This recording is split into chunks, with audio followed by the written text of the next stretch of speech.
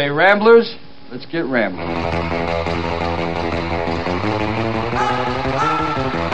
Down where it is now, everybody wants a piece of the market. Oh my God, that is funny! I don't remember asking you a thing. I'm funny how? I mean funny like I'm a clown, I amuse you? With all due respect, what the are you talking about? Oh, I'm sorry. Did I break your concentration? What the is so funny about me? Tell me.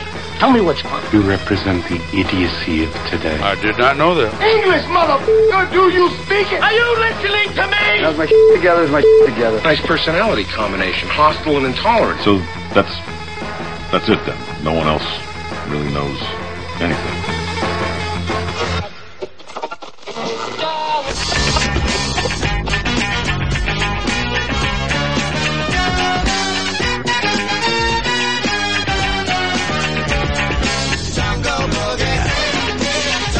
Well, welcome back to Action Jackson. I'm Mr. Matt Weber.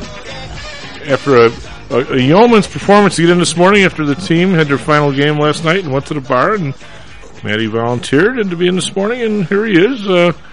Nancy Futures down 14, so we have I always enjoy working Fridays, talking to Kevin, talking to Carl. It's always a fun show. What do you want, your right wing shot or what? No, I just think they're both enjoyable to listen to. Actually, they are. I don't care about politics as much as most people do. You can't tell them that. Well, I will tell them that since you won't. Well, I mean, we know the drill. I mean, it goes right to their heads, both of them. You know, my boss just this week suggested I write a book, and I told her the title would be High Quality BS. Well, that's what Matt enjoys. That's all. Mine would definitely be No Good Deed Goes Unpunished. I would have billions of chapters. I don't even need high quality BS. Just give me medium quality BS. Well, that's, I may be overestimating myself. Well, the Mudville 9, after a valiant effort, went down to defeat in the first playoff game last night, Kevin. Well, you got, all things considered, I'm sorry they lost, but at least they got decent weather for it. It could have been... Actually, it was a real nice night for baseball. Worse. Yeah, it was nice. Yeah, not only was the weather decent at 50 degrees, it was actually better than it's been the last several weeks. The Park District actually dragged the field. The lines were chalked. The grass was mowed. The field was better than it was in the summertime. What's going on here? Park lackeys going to work. It was unbelievable. It was truly the best sort of game experience we had, and we lost a close game against a good team, and we played solid. We just came up 2 runs short, and what can you do? Scored 2 more. Well, that would have been nice. We lost 10-8. We scored every inning except for the 7th, and we shut them out the 5th and 6th innings and hung right around there. And I thought, that was going to be enough to get the offense fired up and going, and we just couldn't get the big hits. So, well, as you well know, Kevin, at night it's somewhat of a different game. It's much harder to play defense. Plus, this particular park, let's just say they're stretching the ability. They have these huge light towers, and they have 2 lights on them, and the lights are kind of designed to, illuminate the park, really. In a way where kids can go out there and throw the ball around. Something. It's really not designed for a baseball game. I mean, God, you could never play hardball there. You'd bonk somebody in the eye. But all you really need, since they have these beautiful towers, is for somebody to skinny up there, or whatever, a fork. All you need is like 1 more light per tower, and it would be fine. There should be, all you would need is, 2 switches. One for the 2 lights you have for just general park nights, and 1 more to light the, maybe third and fourth light on each tower. And you'd actually have really nice lighting and a real nice field. But man, the outfield, you can barely see the outfielder. It was really hard. So what you're saying is, if you tried to play there, doing anything but what the softball is, that you'll put your eye out, kid. Oh yeah. Well, okay, you're officially an old man now. Well, we used to practice football at 107th Monroe Park, and we'd play. We practiced for this really good touch team I played on at. What's the one that's behind the Graver Park? They were lights, and they're Park District lights. They're designed for a whole place to have this sort of general lighting scheme, and you can go play, especially at that age. You can go practice football, and there's plenty of light, but there's nowhere. I mean, it's not designed for somebody to actually go play a real baseball game on the diamond. But you could easily change that. But these lights at least are around the diamond enough to where, if you put one more, aimed one more can the right direction, 2 for sure, you'd be fine. But I don't know. I got to suck it up. They got to be like the old Pirates in Fort. But the weird part is these guys. I don't know what the story is with you guys, Matty, but I'm going to say it. Horner Park, I think the Radio League, I think they paid these bumps, what was it, 65 hours a game per diamond? This is the Park District?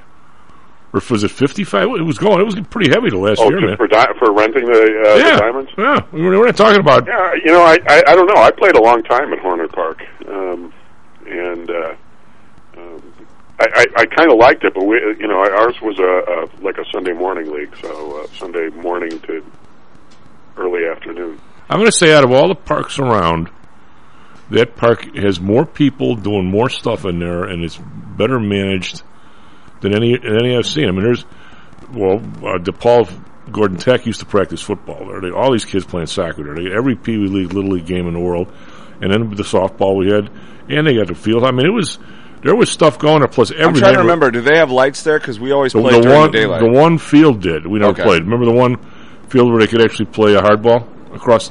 Yeah. We walked past it. They had really lights designed for hardball. I mean, you could play 90-foot bases there. They had that one big diamond. Yeah, I do remember that. But the softball fields didn't. They always hosted the first round of the Metro tournament too, which was they had so many diamonds that it was really nice.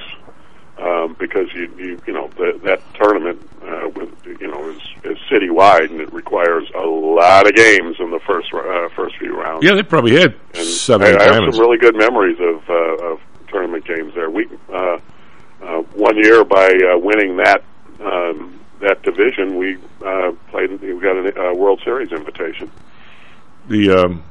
I thought those guys, and the entire neighborhood. If you want to see people walking dogs, God, how many dogs go by every 2 seconds? Was the official, because there's a big sidewalk around the park, and the park has to be. It's got to be a mile around. It's a big ass park. I mean, it's got to be. It goes from Irving Park to what's the next street? Is it Montrose? Yeah, Montrose. So that's a half a mile.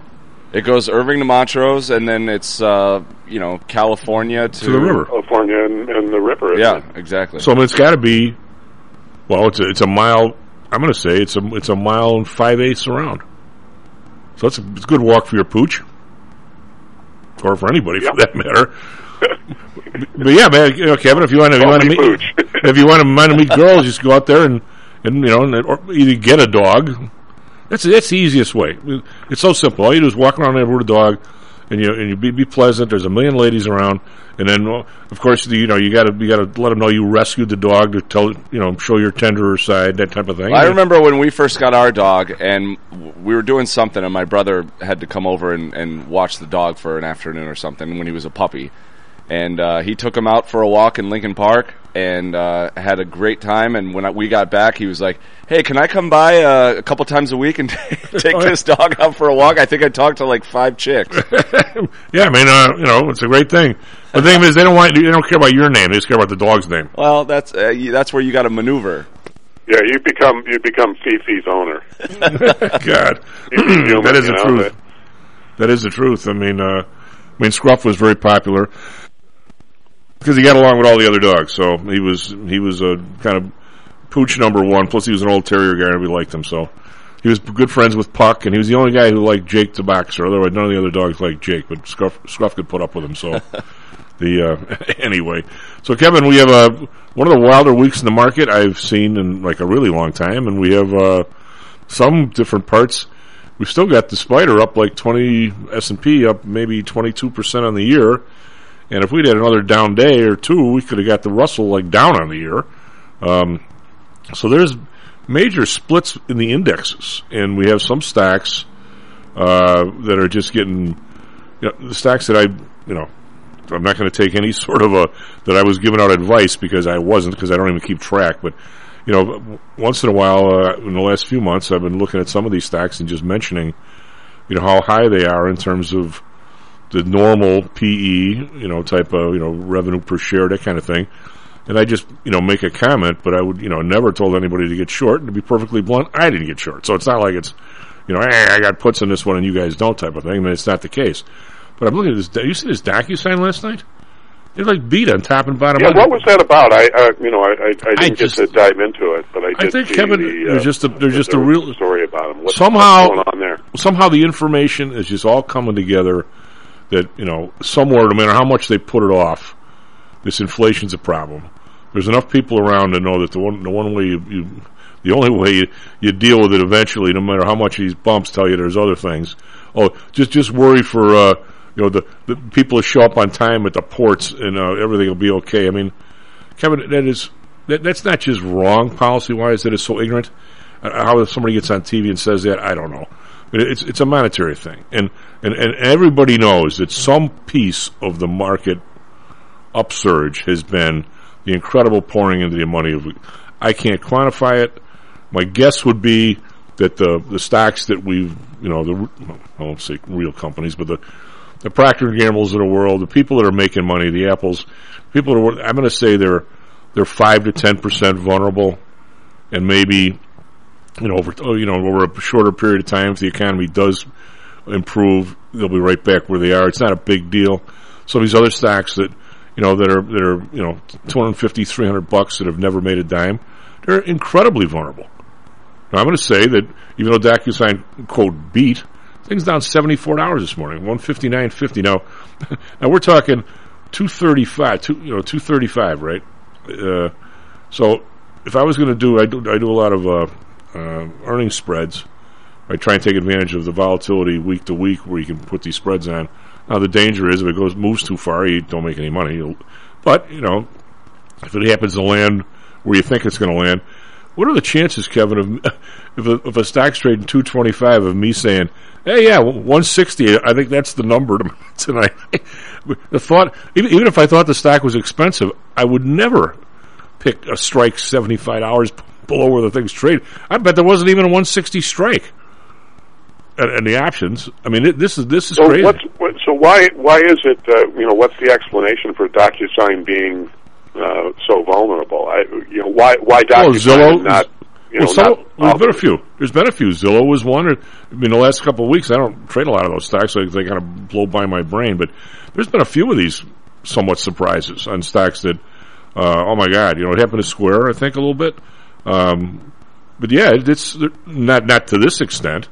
But some of these are just saying, okay, well, let me get this straight. I mean, everybody's, you had Kramer on there talking about, nobody's ever going to sign a document in their life. Okay. I actually happen to like the company. I just don't like the price. I mean, when you start talking about, if you, let me be an old man here for a second. Well, maybe more than a second.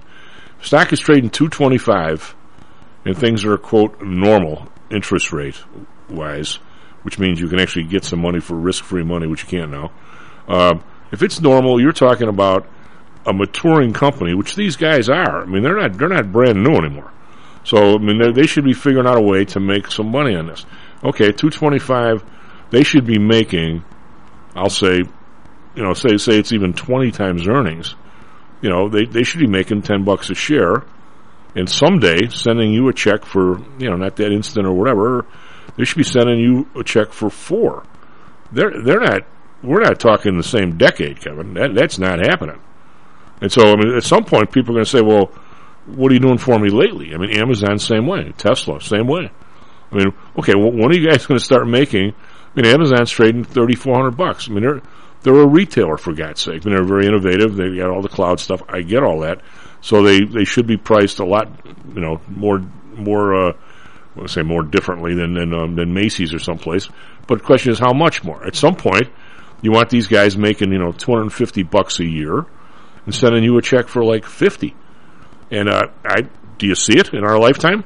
I don't. Well, and so the question there becomes, can they continue to expand the customer base? Can they continue to innovate and come up with new products, or maybe vertical markets acquisitions that would allow them to to just continue to grow the business and justify the price that's a bet on the future.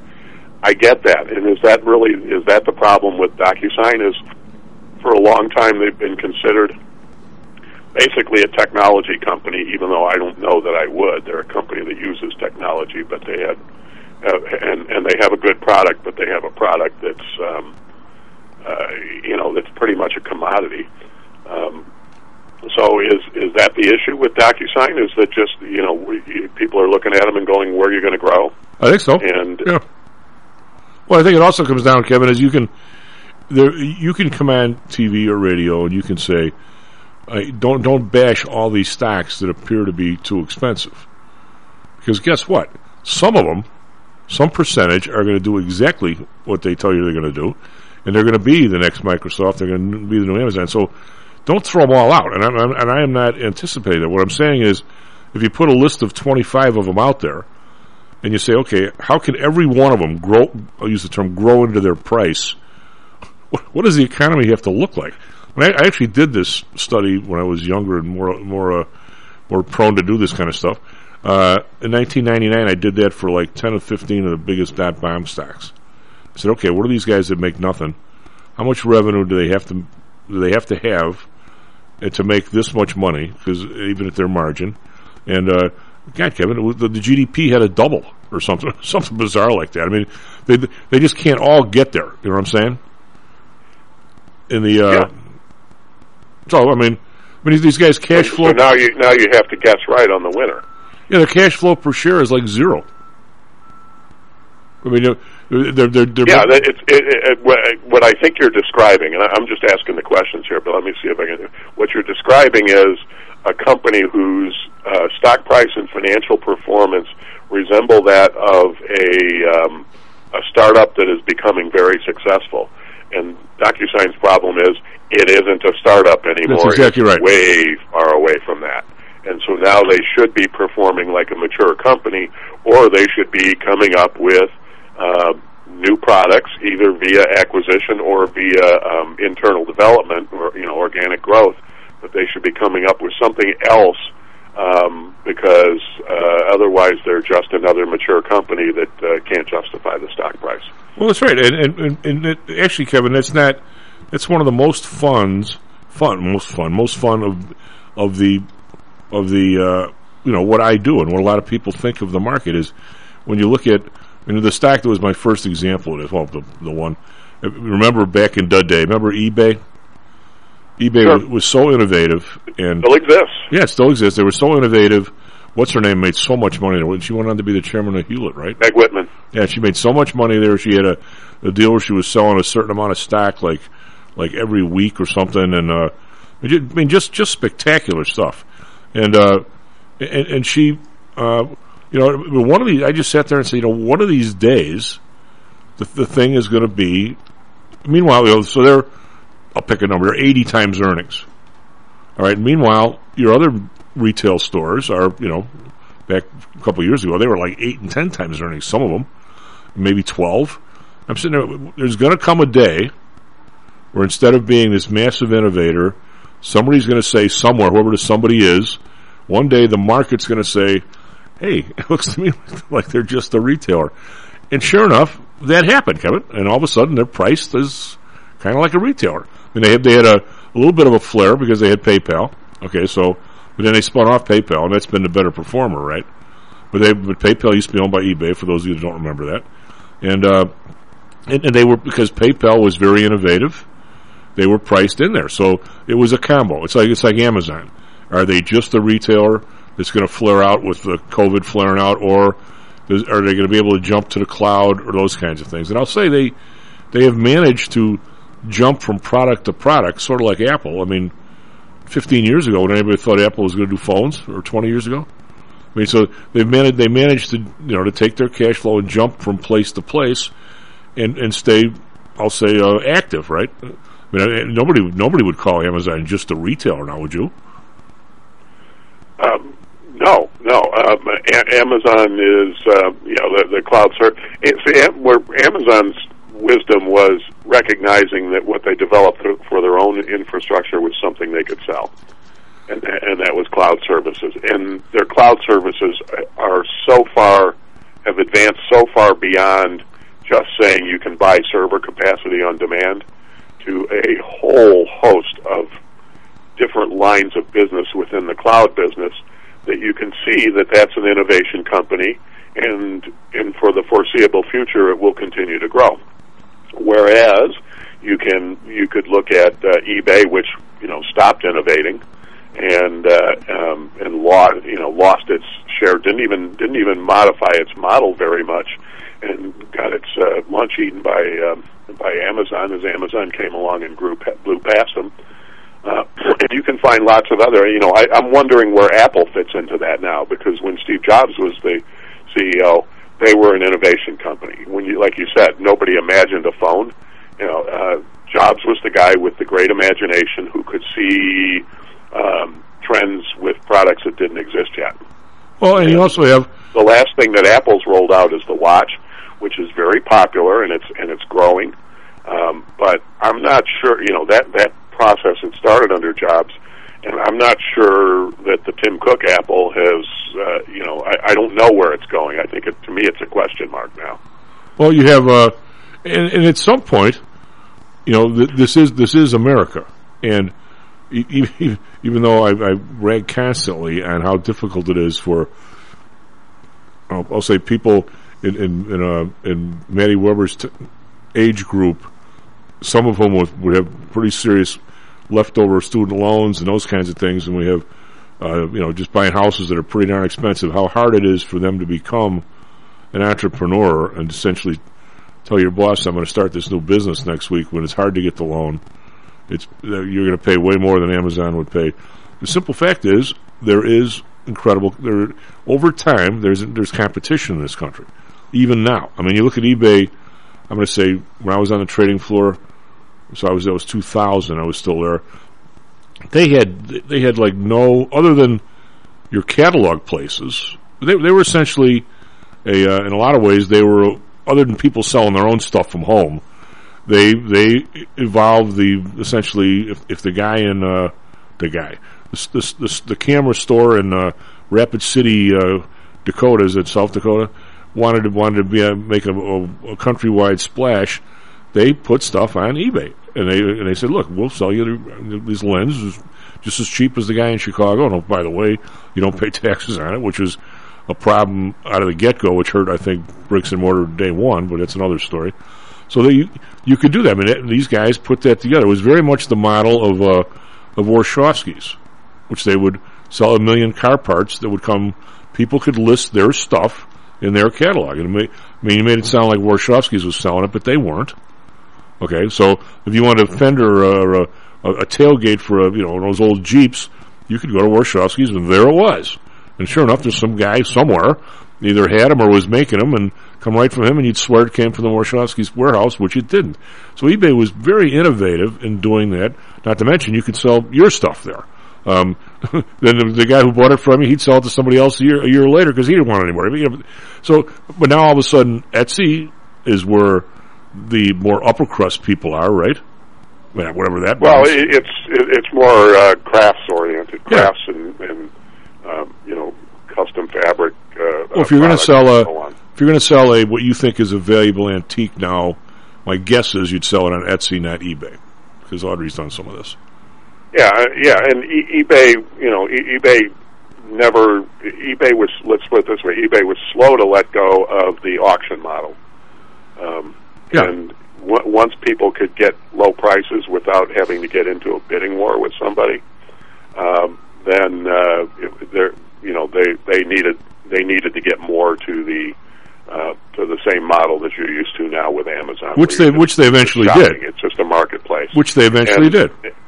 Which they eventually did, and they started in with the take it now pricing, so you could list your product and say here's the auction, with the most recent bid and all, but there was always a higher price where you could say, hey, if you're willing to pay this, you can have it right now, and the auction will close. And well, that was their foray into it, but but that didn't make them inexpensive. Well, you know what I think hurts them. Again, this is just one schmuck talking about this particular subject. I love everybody knows I like to look around for old trucks and something. I haven't bought one in a long time, but you go on there and there's all these auctions of these old trucks, right? And there's guys that are involved in this. And they put these old ones together, and you want to buy an 85 Blazer, which are really neat looking trucks, but they rusted out like mad. But if somebody has one from California or someplace and has fixed it up, I mean, these things go for a pretty good price. But you know what, Kevin? It's a royal pain in the ass. You get on there and you look at the price, and I watch these things, and all of a sudden, 10,000, 11, they're on there for Tuesday. They'll get 200 bids, and all of a sudden, minimum not made, and they pull it off, and all of a sudden, 2 weeks later, it's back on. I mean, come on. I mean, you've seen the same truck on there 10 times. It's become a spot for people to put something, just looking for the one pigeon in the country that's willing to pay up to your price. And they're not really trying to sell it. It's not an auction, or it's not really a price. They'll never let you know what the minimum is. So I mean, I don't know what they're doing on there other than taking up space. And there might be some idiot somewhere that'll bid $50,000 and they'll say okay, but other than that, they just keep putting the thing on again. I mean, I don't know what that does for the site or for anything. I mean, nobody would go there to actually buy a truck. I don't think. I'm just saying. But well, and the other thing, whether it's a truck or whether it's something else. Amazon got into distribution too, so whether you were a marketplace seller or whether you were Amazon, it didn't matter. You could have Amazon do all the fulfillment, all the shipping, all of that kind of stuff. So that became the place for the sellers to go who didn't have either the expertise or the ability to scale in that part of the business, but could crank out product. And so it was the perfect place for a seller to be, because you could just go in and say, I'm listing it on here. I'll pay the commission, even if it's exorbitant, even if I think it's a lot, because the cost for me to have operations and picking, packing, shipping, and warehouse, all the warehousing and distribution side of the business is too high. And Amazon, as a result of Amazon did scale, and Amazon got really, really good at that. Well, they are, but I don't like the idea that they withhold payment from these people and then use that to finance other stuff. Anyway, because in this day and age, there's stuff you might not like about the way they conduct their business, but they're really good at what they do. They are, and they, as soon as they reach the point, they know right when they have the monopoly power, and they're not afraid to use it. Just saying. You got it. SP Future up 75 cents. The NASDAQ Futures up 9. We'll come back, Kevin. Let us in on what's with all this coaching stuff going on. This is crazy. We'll be right back. Stocks and Jacks. How much confidence do you have that your investments will make you wealthy? Do you truly know the odds? Welcome to Luckbox, the control freak's guide to life, money, and probability. Luckbox shows you how to gauge the likelihood of success before you commit to an investment or any other decision. And Luckbox is free for 1 year at luckboxmagazine.com/jocks. Each new issue dives deep into the current investing climate, separates the signal from the noise with relevant trade ideas, and equips you with cutting-edge tactics you don't already know. Luckbox is the essential magazine for proactive investors who are hell-bent on pursuing life, luxury, and happiness through sports, fitness, travel, food, spirits, music, and a whole lot more. Smart investors don't bet on possibilities, they play the probabilities. Luckbox is $7.99 on newsstands, but you can subscribe for 10 free digital issues at luckboxmagazine.com/jocks. Don't rely on luck. Get Luckbox at luckboxmagazine.com/jocks. Hello, this is Tom Howell, the Chief. Confused about investing these days? I suspect you are not alone. Investing was never easy, although at times it may have seemed so. I think one reason behind the current concern, although maybe not explained as such, is how the fluctuation in the American dollar and the associated politics is affecting your investments and your wealth. It may not be enough to make some money in your investments. You may need now to make enough to exceed the amount that your leadership is depreciating the value of the dollars you've worked your whole life to accumulate. That same leadership has seen fit to maneuver risk-free interest rates to near zero. Providing positive risk-averse returns in a zero-interest and declining real wealth environment is by far the toughest assignment I've ever had in my years as a money manager. I'm sure that a lot of you have heard that one way to possibly deal with this problem is to invest in so-called hard currencies like silver and gold. The idea being that they will retain their relative value in the face of devaluation of paper currencies like the dollar. To be honest, I have never been a gold bug. I've always had faith that having enough dollars and a good investment strategy was good enough. Now I'm not so sure. But I do know that if I did invest in gold or silver, I'd want to do it in the same manner as we do with PTI for investments in the market, with defined risk. If you feel the need to invest in gold or silver, we can do it using the same strategies that we use for our protected index program. No matter what you invest in, we feel that you need to know and control your risk. Find us at ptisecurities.com. That's ptisecurities.com. Is your business being challenged by the complexities surrounding healthcare reform or other matters related to human resources management? If so, then Cognos HR can help. A longtime friend and contributor to the Stocks and Jocks radio program, Cognos HR provides its clients with a perfect blend of strategic consulting and day-to-day HR management to drive overall improvement in business performance. Companies that join the Cognos HR family are better able to manage healthcare costs, enhance benefit offerings, and improve employee satisfaction by leveraging our access to Fortune 500 benefits. Our innovative onboarding and payroll technology, along with our constant attention to detail, enables us to provide the highest level of quality service to our clients. Now, your time and energy can be focused on generating business and increasing your bottom line. We'll take care of the rest. For more information, call us at 630-401-8810 or search us on the web at cognoshr.com. Cognos HR, innovation in human resources. Licensed in Illinois and Arizona. Stocks, Jocks, Stocks and Jocks. Stocks and Jocks. You are out of control. Here, right now, right here, right now, right now.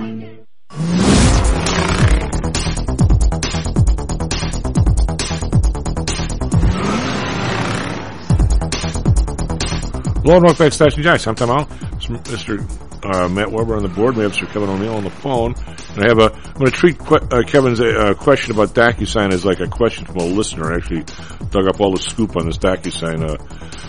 At this level, they're down to a mere, what's 250 goes into 160. They're down to a mere 75 times earnings. They were 100, so you ask yourself, is it enough? We'll see. Anyway, S&P futures up 3, NASDAQ futures up 16.5, Dow futures up 9. Individual stocks in the Dow, there's really nothing moving anywhere here. We've got American Express up $1.22. They were getting clobbered. They got clobbered more than most on the new COVID, the Omicron scare. Although I'm going to say that even though it is in this country right now, it looks like first of all the people who got it seem to have been vaccinated. Everybody had mild symptoms and they're over it. So I don't know where the panic is coming exactly on that, but and again, it's not for me to decide. Over in Asia, you got the Nikkei up 276, bouncing back here a little bit, 1%. They've been down most of the week. Shanghai up 33.9%, and Hang Seng down 22. These guys have not gone the same direction, all three, in like a real long time. That's strange. Hang Seng, however, down 22 points. Let's call that one marginally flat. Over in Europe, we've got the DAX up 30.2%, FTSE up 26.4%, Kekran up 11.2%.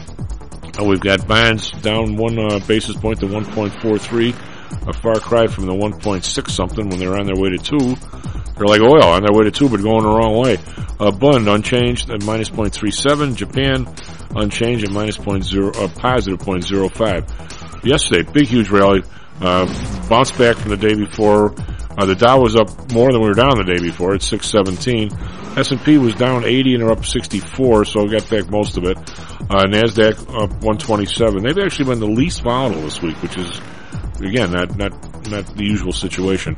Oil up $1.85. We're trying to get back to 70, not much less 80. They can't get back to 70. 68.35. Brent up 196. 71.63. Natural gas up 14 cents. 420. RBOB up 4 cents. Over $2 at $2.09. So almost $2 even. Gold up $11, 17.73. Still doesn't seem to have any chance of getting over 1,800. If it does, it gets whacked like a whack-a-mole. Silver up 4 cents, 22.32. Copper unchanged, 4.28. And we've got crypto. Our Bitcoin is down 106, 56,935. These guys have become not very volatile and kind of range bound here. I'm not sure why that is. Matty, what do you got for us? Traffic, weather, sports. 37 minutes past the hour. Good morning to everyone out there. We have a couple of crashes to report already here on a Friday morning. I-80 eastbound, just before Center Street near Joliet, we have a crash that's causing stop-and-go traffic. That's exit 131 on I-80 eastbound. That crash has been moved to the right shoulder, but still some delays caused from it. We also have an accident in the northwest suburbs. Bussey Road, which is Route 83 at Thorndale Avenue, there is an accident. But other than that, it's nice and quiet out there if you're heading into downtown on a Friday. No issues on the Edens or Kennedy. Eisenhower and Stevenson are still all clear. Same for the Ryan, I-57, and the Bishop Ford. So enjoy a nice, quiet start to your Friday. Weather today, we'll have rain in the forecast on and off today with a high of 47. Right now it's overcast and 45 degrees downtown. For our Phoenix listeners, lots of sunshine and a high of 80 today. Right now it's clear and 53. In sports, it was a good sports night for our local teams last night, Chief. The Bulls went to New York and beat the Knicks 119-115. And the Blackhawks went to Washington and beat the Capitals 4-3 in a shootout. So at the bar last night, both games were on, and the appropriate fan bases were cheering back and forth, and it was a lot of fun. I should have come to the bar because I had to choose at home. I saw the Hawks just tie it at 3. Then I put the Bulls on. It was 9 minutes left, and I had to watch one or the other. I stuck with the Bulls. Yeah, the Bulls game was exciting, back and forth as well. The Suns were also in action last night, and they beat the Pistons 114-103. And then you had Thursday Night Football, which saw Dallas pull away from New Orleans late and beat the Saints in New Orleans 27-17. Chief. Kevin, since you remember way it was almost before our time, the Jackie Gleason, you asked the question. Well, you asked the question about DocuSign. That was a great skit, by the way. God, all those people are dead. Jane Mansfield, and she was on there with Frank Fontaine. And it was something really stupid, like Jackie Gleason say, well, "Okay, who wrote the Monroe Doctrine?" And Jane Mansfield would say, "No, that's a trick question. We all know that it couldn't possibly have been Monroe." But anyway, they were. By the way, it wasn't Monroe. It was James Madison wrote it, right? When he was one of the secretaries, and Monroe was the president. Correct? I think it was actually Madison that wrote it, but I don't think that group knew that. Anyway, DocuSign. Now get a load of this. They topped third quarter expectations with an earnings report, but this is that's what I'm saying. When you're trading 235, it becomes rarefied air. But because what happened is it says easily topped third quarter expectations with its earnings report Thursday afternoon, but the company's billings, which reflect future business under contract, and fourth quarter forecast came in lighter than expected. In a statement, the electronic signature company's chief executive said the immense growth experienced during the COVID-19 pandemic appeared to be dissipating. After 6 quarters of accelerated growth, we saw customers return to more normalized buying patterns, resulting in a 28% year-over-year billings growth when it had been a lot higher. But here's the deal. I don't quite understand this. Maybe you do, Kevin.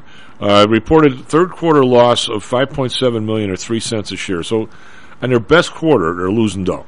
On sales of $545 million, up from $382 a year before. Now, this one I don't get. After adjusting for stock-based compensation and other effects, the company reported earnings of 58 cents a share. So they evidently now you somehow can subtract out stock-based compensation. But here's another, Kevin. I want you and Maddie's opinion on this because you know where I am. I've owned a company for a long time, and I always was in a situation before I really was going to make any money. The people who gave me money to put the place up, including myself, they're going to get paid some. These guys today are not bashful of taking massive bonuses before the investors get a dime. Am I right, Kevin? I mean, so in other words, but now these guys, let's say they're 58 cents a share. Let's say we buy that number. We're talking, what is it, 230? I'll say 250. This stock's trading 230 something. Right, so we're talking 100 times earnings on their best quarter ever, which they needed a pandemic to get. Now, again, I'm not going to say that these guys aren't going to be making $50 a share 2 years from now, and I'll be eating crow, as they used to say. But Kevin, really? I mean, the numbers are just too high, I think. What do you think? Well, yeah. Again, sooner or later, you have to turn investment dollars into profits. Isn't that the simple concept? But you know what? Somehow or another, this new management class that our friend Eric talks about, these guys aren't shy about taking like millions of dollars in bonuses in stock grants before anybody gets a dividend. I mean, nobody is now. I don't see how that permeates the playing field, but it does. And then the weird part is they buy the stock back and they think they're giving money back to their shareholders. No, they're not. They're giving money to a guy who doesn't want to be a shareholder anymore. What am I missing? That's the good question, isn't it? Yeah. What are you missing? Because it doesn't make sense on the surface. Well, it does if I'm on the board and I have stock options, or if I'm the president. Let's say I want. I mean, if you want to be the guy who just set off the snake bomb, all you got to do is walk into one of these boards, and when they say they're going to buy stock back, say, why don't we just pay a dividend? That's a fart in church. I mean, what do you mean? we all have stock dividends or stock bonuses. You know what happens with to stock when you pay a dividend? It goes down, right? So you would think there'd be some compensation package that you and I have talked about before. There will be some compensation package that even if you give a CEO and the other knaves and the board members these stock options and say, okay, that the stock is trading 100, we're going to give you guys massive stock options at 150 or 200. Now the first thing you do, especially if you're the class I was in at the University of Chicago, is say, okay, what behavior is this going to bring about that I don't want? Well, the behavior is going to be, all I'm going to try and do is get the stock price up, which means there's never going to be a dividend. We're probably going to decide and buy some of the stuff back, even if it's, why would we do that? We just spent all this money to go out and get this money. So we start buying it back. You would think you would enter some kind of a clause that says, wait a minute, for all the people that have stock options, for every increase in the dividend, they're going to get the equivalent of, if the dividend is $1 a share and they have an option, we're going to give them 20 cents on the option just so they get something. So even if all they ever do is increase the dividends, they're going to get something other than just the appreciation of the stock price. There should be some combo there that somebody smart enough can put together and say, let's just not detract from them ever paying a dividend because they don't get anything from it. But, am I wrong? So basically, you're looking for integrity in the process, right? And you have to assume when you're doing these compensation packages, there's going to be none. That all they're going to do is manage to their package. You would hope you'd find, as the Yiddish call them, you'd find them a mensch. Boy, there you go, Matt. There's your manage to your package for today's show. Manage to your package. As such as it is, that seems so much more than just the title of the show. Yes, yeah. It's like it words to live by. Sounds like the title of a porn movie. Speaking of which, coaching packages. I'm going to say, Kevin, out of the gate, that the Irish. I don't want to hear about any coach's package. Oh God, yeah. That out of the gate, the Irish might have matched Kelly on a year-to-year basis, salary-wise, but they were never going to. With the ghost of Charlie Weiss sitting on everybody's shoulder, there's no way they were going to guarantee somebody $110 million or $5 million. They weren't going to give him a 10-year package and then 3 years from now fire him and have to pay him for 7 more. That's my guess. And in Kelly's case, what I have read, so I can't confirm this. There will be, I'm sure, FOIA requests for the contract. But what I have read is they had to pay $5 million to Notre Dame to buy Kelly out of his Notre Dame contract. So we talked about that the other day. Actually, I don't remember that. We did not say that. Well, we talked. We didn't say that. We talked about whether there's a buyout when the coach leaves. So there you have that. Part two, and he doesn't have that many years, or didn't have that many years left on his Notre Dame contract. He only had a few years left on it. But part two is what I've been reading is that for LSU to get rid of him, they're going to have to pay him 2/3 of the remaining as the buyout. So not 100%. Not 100%. But if you think about that, if they want to get rid of him in 3 years, they're going to be paying him $9 million a year, and then they're going to owe him 2/3 of $9 million a year for 7 years. Still, that's 49. He better do well because he's going to be the most expensive failure if he doesn't win one there. Now, saying that, when I think of the coaches who have won national championships at LSU recently,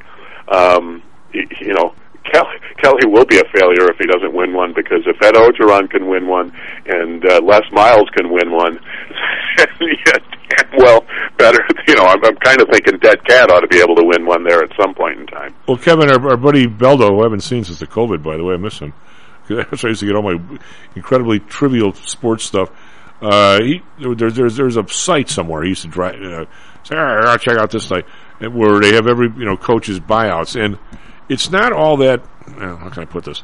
It's a real lot of dough, Kevin, but virtually every new guy in the last 10, 15 years that got a new contract, they jumped to the head of the buyout thing. I mean, even Lovie Smith, when he went to Illinois, what did he get, man? Was it 3.5 a year or something, or something bizarre? It's like somewhere that. In that vicinity. But, but he had a 7-year deal, right? Was it 7 or?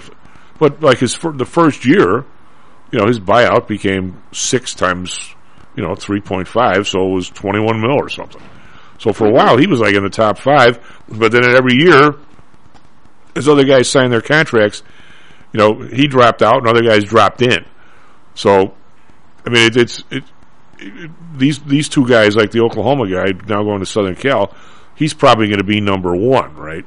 But if this becomes, quote, the price for these guys, $10 million 3 years from now, his buyout will be down to $60 million, and some other guy will get a $100 million thing, and he'll be on top.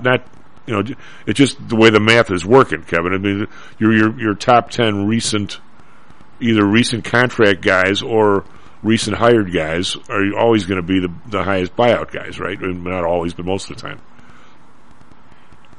I mean, it's just the way the math works. But I just my simple, stupid Southside questions are: now, this $6 million house, buying the guy from Southern Cal. Now, are they going to buy essentially like a governor's mansion for the football coach, or are they going to buy him a house that is his personally? That gets the key. If they're buying him a house that is his personally, then whatever the contract says they're paying him, what do you got to do in California for a really luxurious house? Like triple the contract value or something? No, they said they were going to pay $6 million for a house. In the one tweet I read, that's part of the deal. They're buying his 2 houses in Norman, Oklahoma, which they allege are worth $500,000 apiece. I don't know. I've never been to Norman, Oklahoma. Matty has. So say he's got 2 houses. They're going to pay $500,000 over the retail price. So in other words, you think your house is worth $500,000, they're going to pay him $1 million for 2 houses. So there's $1 million right out of the gate, which I think is probably ordinary income, but I don't know. We need to get somebody on who knows that stuff. So now all of a sudden, if they buy him a house and just give it to him in California, I have to believe that's taxable, all of it, the first year, correct?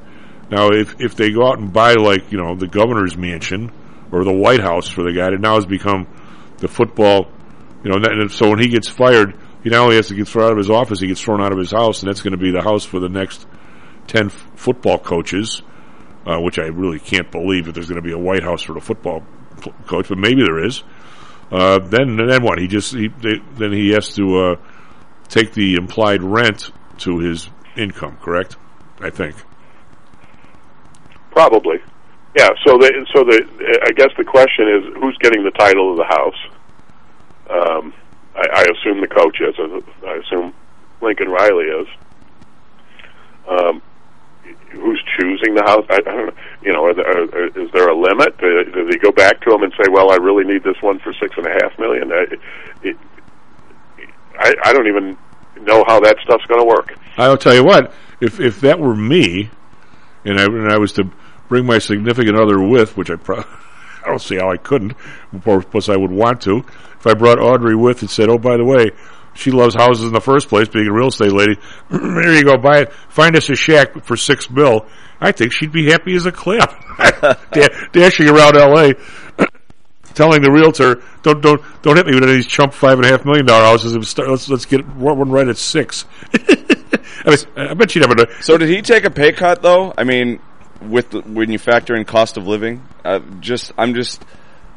Norman, they took care of the cost of living. Well, I get that they're buying the house, so I guess maybe that takes care of it. But just salary and overall, I mean, in Norman, Oklahoma, I assume his money's going way farther than it is in Los Angeles. Oh, yes and no. Norman is really, it's essentially it's part of Oklahoma City. Yeah. And there's a lot of oil money there, which means, I assume means it's different. It's a different college town from, say, South Bend. Where the cost of living is probably higher there than many college towns. I'm just guessing. I'd have to do the legwork and find out for sure. But I suspect it's higher than than many college towns. But by the same token, it's not Southern California. So you have to factor in cost. So this would be we need to get Robert Raiola back on and have him talk about the entire because he's also got a 13% state income tax there. And I don't know what Oklahoma's state income tax is, if it's anything, but that's a significant dent in the earnings as well. And it's not like he can claim that he's earning a lot of money outside of the state of California, because a large percentage of his games will be in California, and his entire work week will be in California. So I think pretty much all of it is going to be subject to that state tax. I don't think 90 to 95% of it's going to be subject to that state tax. I'm going to say that the last time Robert was on, we didn't ask him the specific question, but I don't think that had gotten down to the college ranks, Kevin. That if the Irish play Florida State and Florida, that they're trying to get Kelly's chunk of his paycheck that week. I think it's just we were talking about the pro ranks certainly with Robert, but I don't think it's. I mean, I don't. Well, I don't know that it is or it isn't. But what I'm saying is, it doesn't matter if whether the state of Arizona is going to try and get a piece of his contract when he goes to play Arizona State is one thing. But definitely the state of California is taking it out of his pocket. Oh, without a doubt. That's going to be where he lives and works. Yeah, without a doubt. So the question becomes. So he should probably hope Arizona wants some of it, so that. Although I don't know if you get to offset it, if he would offset it, or if he would simply have to pay the difference to the state of California. At some point, I'm not sure how that. At some works. point, Kevin, that's a tax guy question. Now, when we hired the new chairman of the CBOE, I was the guy who said, "Wait a minute, we're paying him this much money; he can pay for his own tax attorney." But that's why they didn't really like me that much. But I'm going to say that gasoline is cheaper in Norman than it is in L.A. I'll pretty much take that bet anywhere. At $100 million, at $10 million a year, and a $6 million house, and $1 million out of the gate to get there, I'm going to say he can afford his own gas. Screw him. Just saying. Yep, I am sure he can. So, with just a few minutes left, I would like to hear your thoughts on Marcus Freeman. I know I could tell in your voice you were kind of hoping he might be the next guy.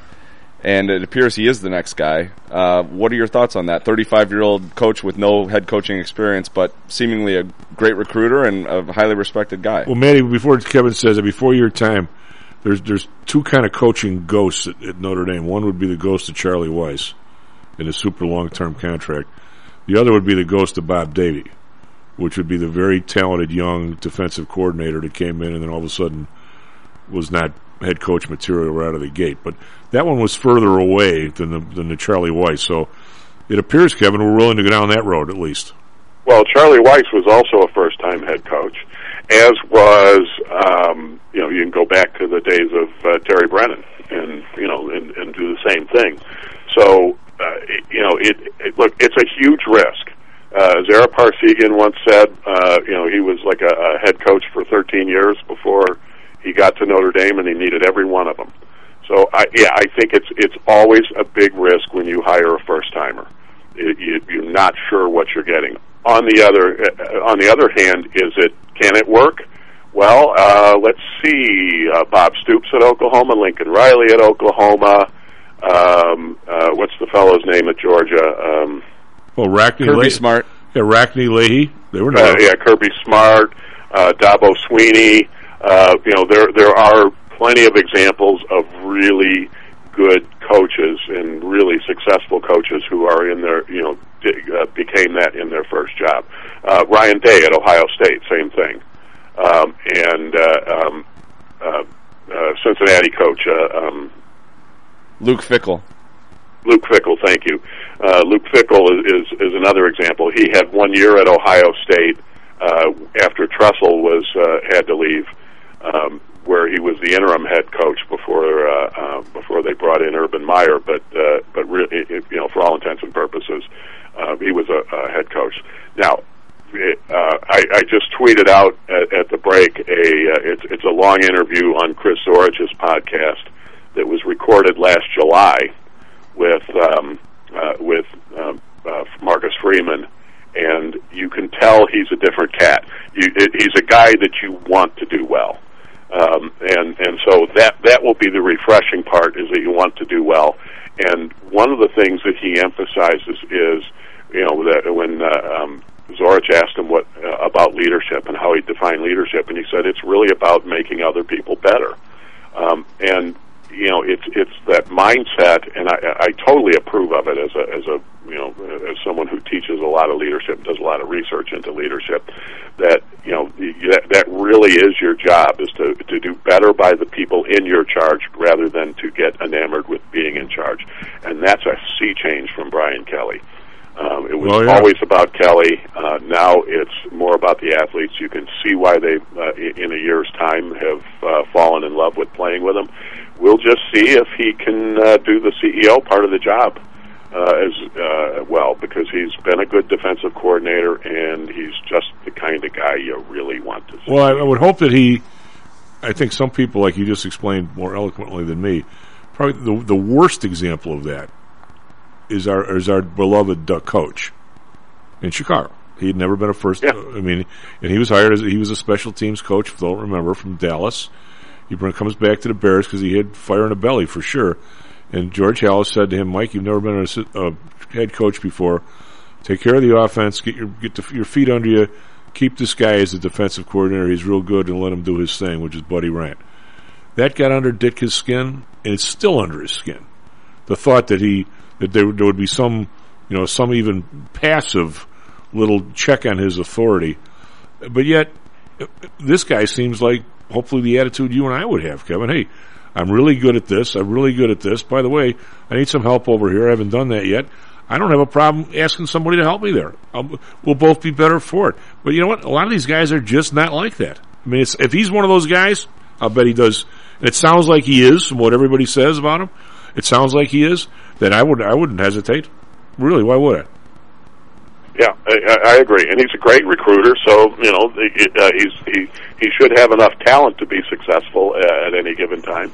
And so I like him. I would have liked to have seen Notre Dame do a real search, and see who else might be interested. But I also get that there's some timing issues there that may have come into play, and by that I mean, if they want to get in the playoff, having the coaching situation resolved might help them. Oh, God. They're liable to be playing for a national championship this year, which Kelly hopes to do someday. I mean, it's insane. I mean, if not... Yeah, hey, one other note about Kelly, too. He tried to get most of the staff to come with him, and most of them said, no, I'm staying at Notre Dame. That was telling to me. Yeah, that was very telling. That the big name guys that he tried to get to come with him had no interest. Yeah, well, didn't the whole mess? The one last thing, I'll have to find this and tweet it out too, because I know you got to go. I'll see if I can find Kelly's address to the basketball crowd at LSU. Somehow he has acquired a bit of a Southern accent. Oh, God. Oh, God. Which tells you what a genuine guy he is. Well, and Carl probably will like listening to this. When Lou Holtz was at Minnesota, right, and he thought he was going to get the Ohio State job. Well, famously, when he came to Notre Dame, he said something about, when he had a weirdo accent, so I was very happy at Minnesota, but if everybody knows that if you cut my artery, it would bleed blue and gold. Well, Pete said that was interesting because when he thought he got the Ohio State job, the same speech, you'd have sworn it would what is it, red and gray or red and crimson and gray. If you cut my artery, it would bleed crimson and scarlet and gray. I think that's what they say. Yeah, the scarlet and gray. He just changed the colors. Anyway. Yeah, well, nobody ever said Lou Holtz wasn't full of baloney. Oh, yeah. SP Futures up 5. He was, and he was very entertaining about it. But, it was like you could see the look on his face as he said some of this stuff that he didn't believe half of his own BS, and it would get so many people, especially media people, so exercised it was. Yeah. SP Futures up 5, Nancy Futures up 32. Back. It's Carl Denninger. This is Earnings Friday. Are you one of the millions of people who suffer with pain? Do you wake up in the morning with stiffness in the lower back or neck? Why are you using medication to cover up the symptoms without treating the actual cause? Painkillers, muscle relaxants, and anti-inflammatories are not the answer. At ChiroMed, physicians are trained to detect the cause of your symptoms and to correct the underlying problem. If you're ready to listen to common sense and do what it takes to make changes in your body that can affect your health for the rest of your life, give ChiroMed a call and set up a complimentary consultation. They are located in Orland Park and can be reached at 708-403-2727. 20,000 patients over 22 years have been treated at ChiroMed, and over 90% of them have had positive results without medication or expensive surgery. Isn't it time you did something good for your body too? Give ChiroMed a call, 708-403-2727. That's 708-403-2727. Let's get you pain-free and living again. Hi, I'm Audrey Johnson, an owner of HomeSource Realty and a frequent contributor to Stocks and Jocks. If you're nervous about the stock market and considering diversification, or are looking for a rate of return way better than your banks, consider adding rental properties to your portfolio. Whether it's a condo, single family, or multi-unit building, I can help you select a property that meets your financial needs. Call or text me at 708-349-3456. That's 708-349-3456. Or visit my website at myhomesourcerealty.com. That's myhomesourcerealty.com. Hear ye, hear ye! The Homer Broadcasting System is on the air! Stocks, jocks, Stocks and jocks. Stocks and jocks. You are out of control! Here, right now, right here, right now, right now.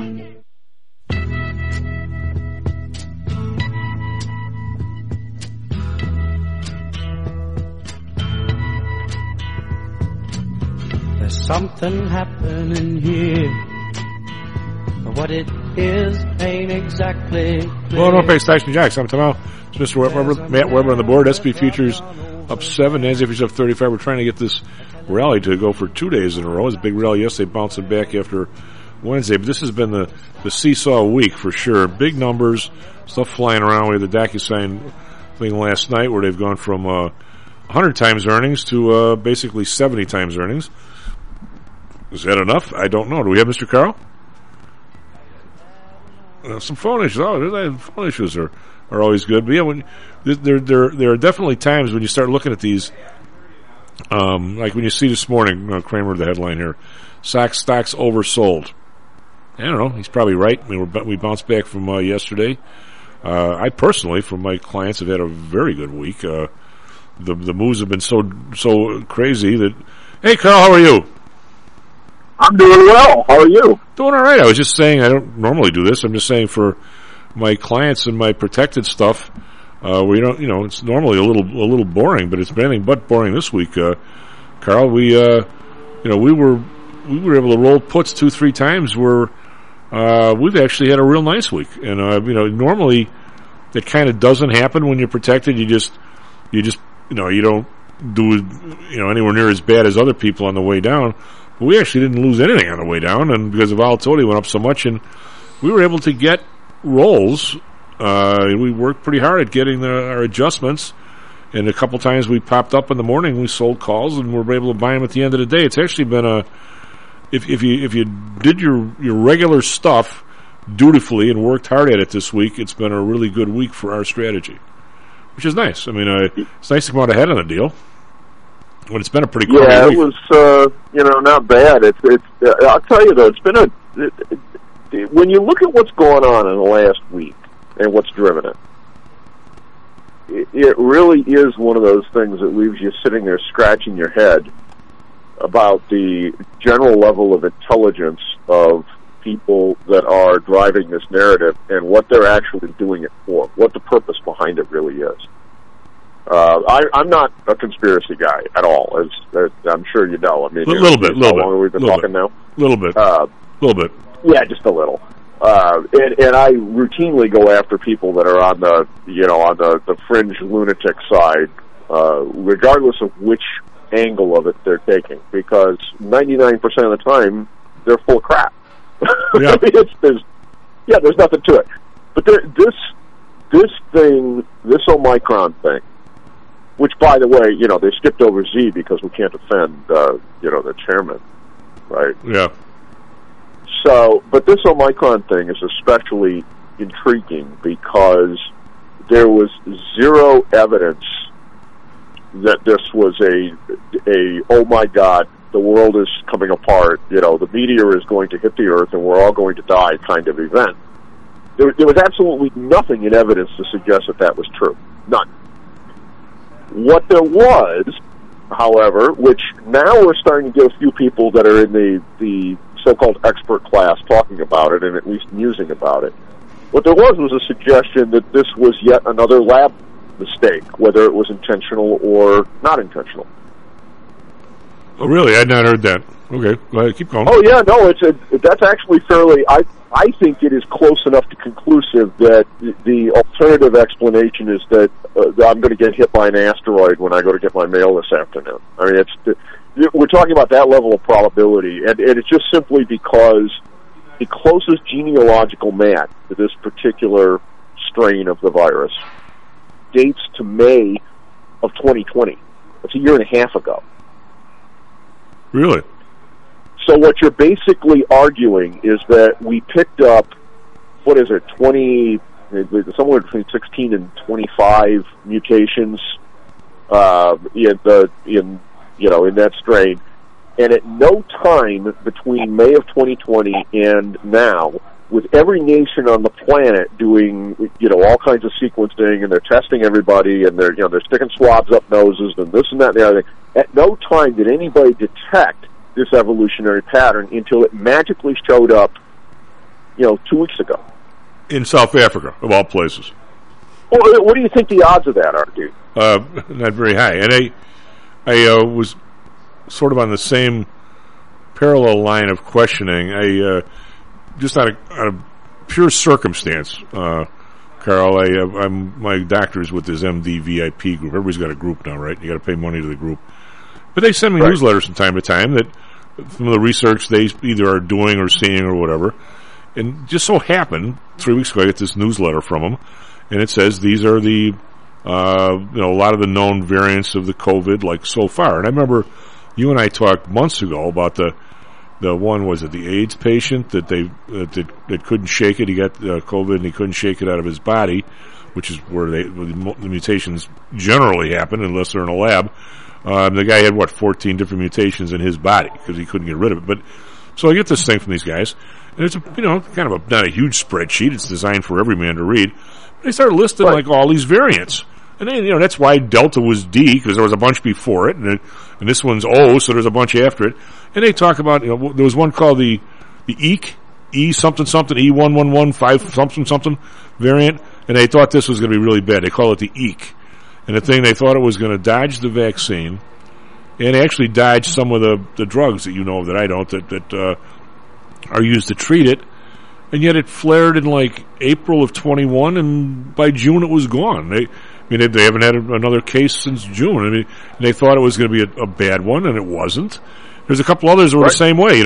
First discovered May of 2021, last seen, July of 2020. So there's been a lot of these. And my first question was, okay, first of all, I start to get afraid, like you can actually believe these people. What do they know about this new one that's so much worse than all these other ones we never heard about? And if you want to take people direct, truthfully, your first thought would have been one of fear. Okay, what is so worse about this one that these other ones that we never even heard about? None of them even hit the press. Or are they really BSing this time, and why?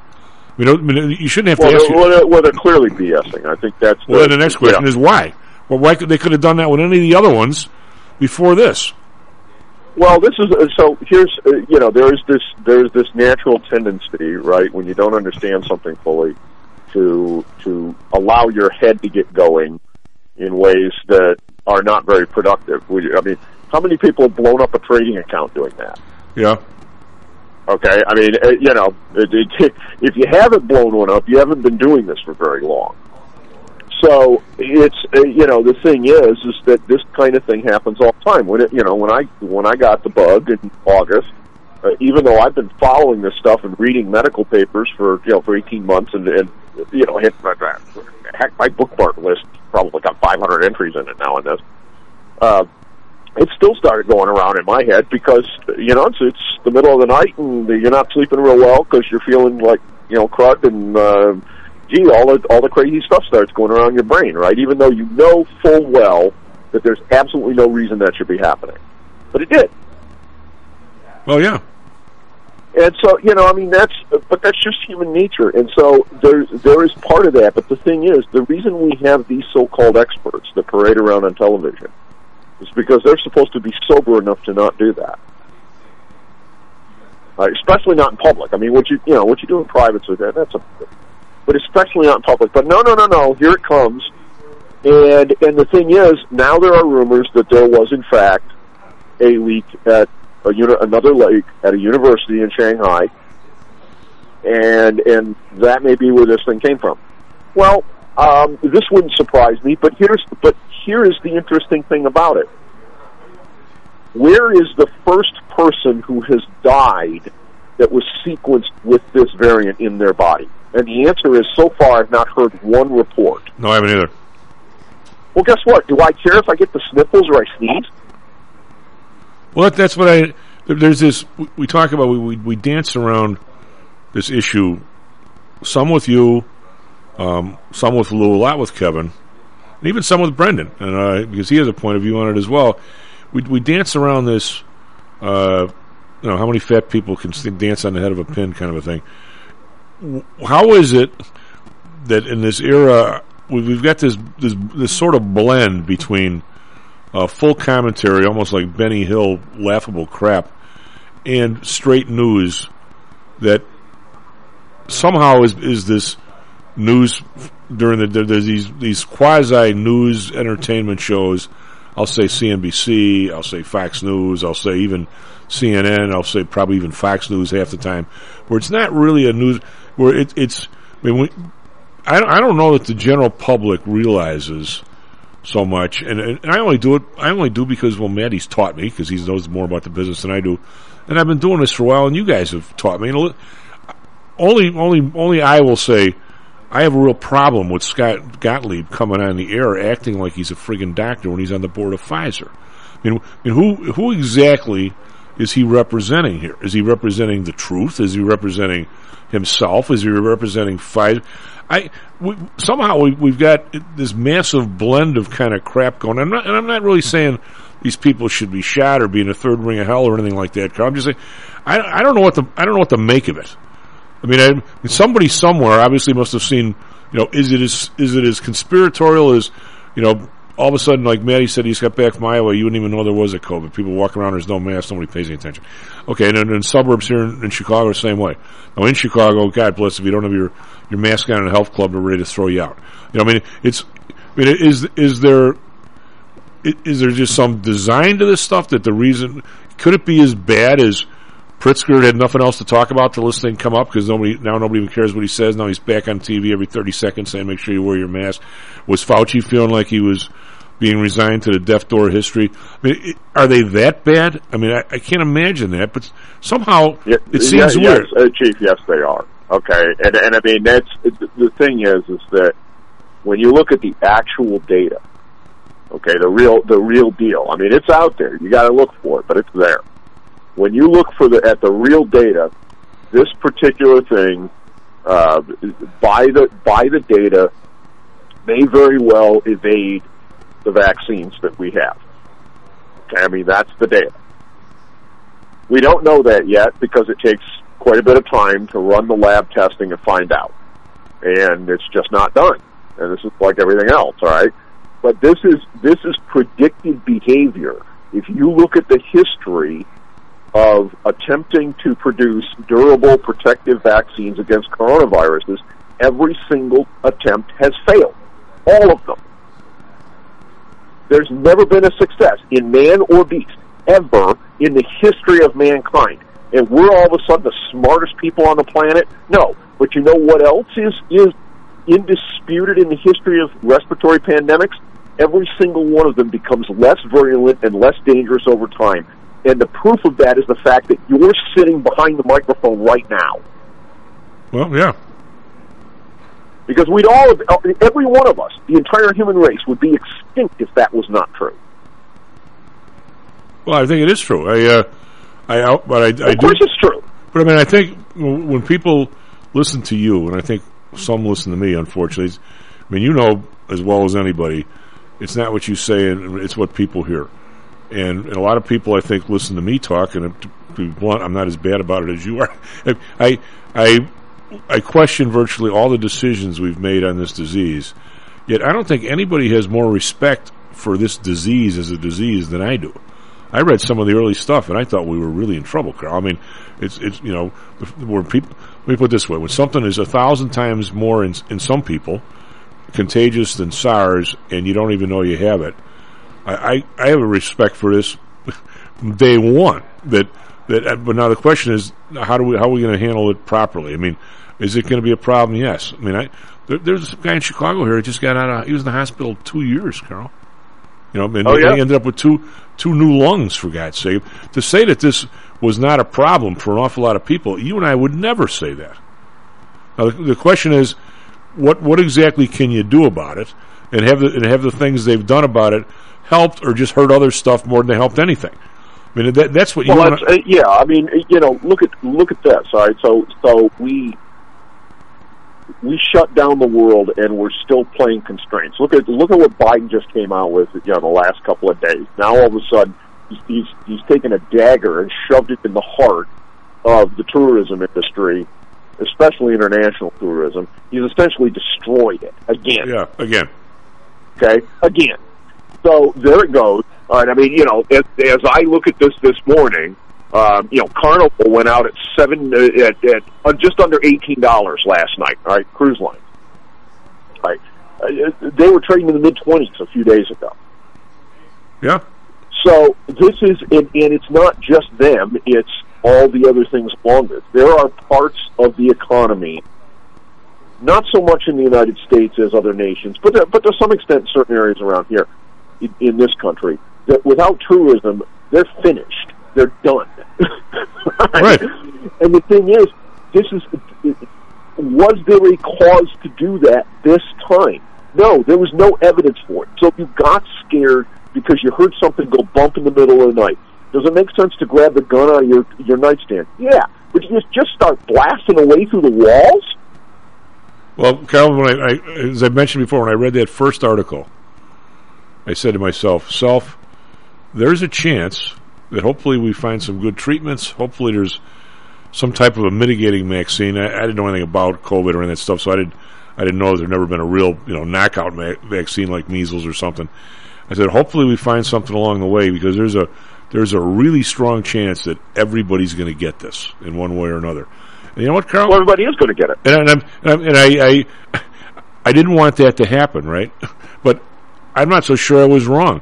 People are still getting it. Well, you know what? But I said that back in March and April of 2020. I said every single person, and I wrote it in public, and I've said it several times since. Every single person is going to get this, and the reality is that just like with all the other coronaviruses that circulate in the population, there's 4 of them. 2 of them are in the same family as COVID. Okay, 2 of them are colds, right? And OT43. Or 2 of them are colds. Well, they are now, but one of them caused a pandemic in the 1890s. Right, but right now you know why it doesn't cause one today? Because pretty much every kid gets it within the first 3 or 4 year cycles, and you can get it again. Pretty much every kid gets it the first 3 or 4 years of their life. Just like with COVID, it almost never kills children. Okay, it gives them the flu, it gives them the sniffles, they get over it, they get some antibody protection from it, and when it comes back around 20 years later, their body knows what it is, and they get sick, but they don't die. Oh yeah, I didn't give you my little story. I'll be very brief because I've told it before. My little story about not last weekend, but the week before, I had a little tummy bug, which I haven't had in a while. That are miserable, but they're 2 days, right? And as long as you have a functioning bathroom, you're pretty much okay, right? Yep. As okay as that can be. I don't know. I don't know if that would have been such a pleasant one of the day of the outhouse. But anyway, so I'm sitting there going, okay, now wait a minute. I don't want to call a doctor or anything. I'm sure it's just a tummy bug, but I'll go online and find out, right? So I go online, and if I get into this chat room thing where one lady's saying, man, this is really serious. The minute you get it, go right to the emergency room. And I'm going, God, it shouldn't feel that bad. And the next person goes, look what happens when you let these people in from across the border. How did this get to be this political discussion? Then the next guy says, God, are you a moron? For even thinking it. So I said, look, this is not the right site. Just to prove what you're saying is correct. The next site is one that's like the beauty of the internet. It's like a site for doctors, and how somehow I get in there, and it has to do with everything that's going around. And like you're saying, they're listing all these bugs that kids from 1 to 3 are getting, and 2 to 4 are getting, and there's like 8 of them. In which states they are, and you're right, they're circulating all over. And these are stuff we've probably already had, a couple of times, and probably aren't going to get it again. And then of course I get to the adult part, and there's not very much stuff. And sure enough, the thing I have begins with a D, and it's like 15 letters after that. Oh yeah, it's in 8 states. Illinois is right in the middle of it. It's all over the place. By the way, you're 1 to 2 days, in love with the bathroom, and the 3rd day maybe a little bit, and then you're fine. Don't call your doctor, and then you're fine. Maybe throw some Pepto-Bismol in, and that's about it. And sure enough, they're absolutely right. So it's a bug that's been around. But I was surprised at how many things are going around for kids, and I don't think it's it's a lot. I think it's just a normal amount, like you're talking about. They're just stuff's always circulating. Oh, it is. You know what? I raised my daughter from the time she was in diapers. Okay, I mean, start from the zero, right? Every single year, she'd go to school, and about a week later, she'd come home. Her nose was running, whatever. She said, "Dan, I feel kind of like crap."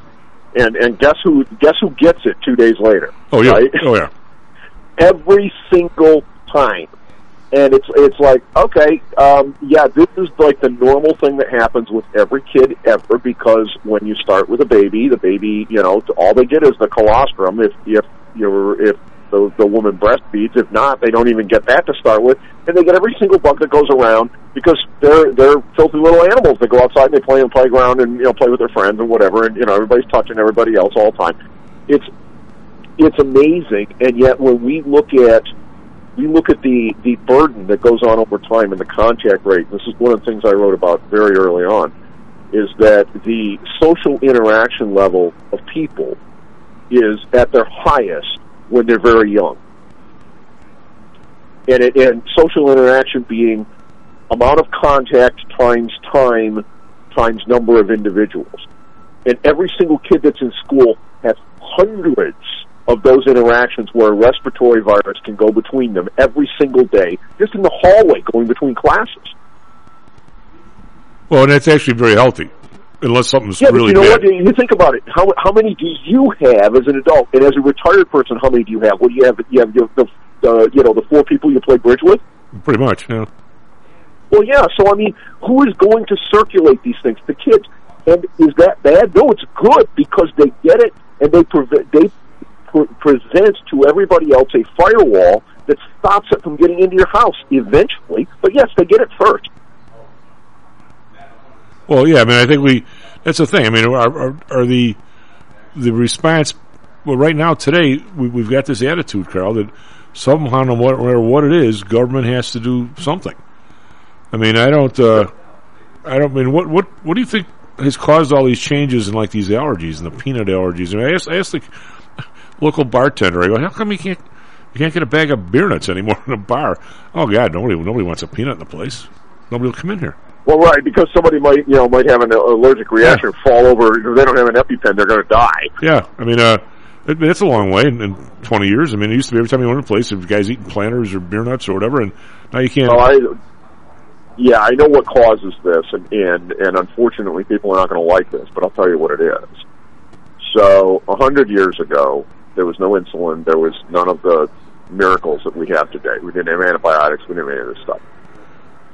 If you had a weaker set of genes, you didn't make it out of childhood. No, even the real rich families, if they had 5, 6 kids, somebody didn't make it.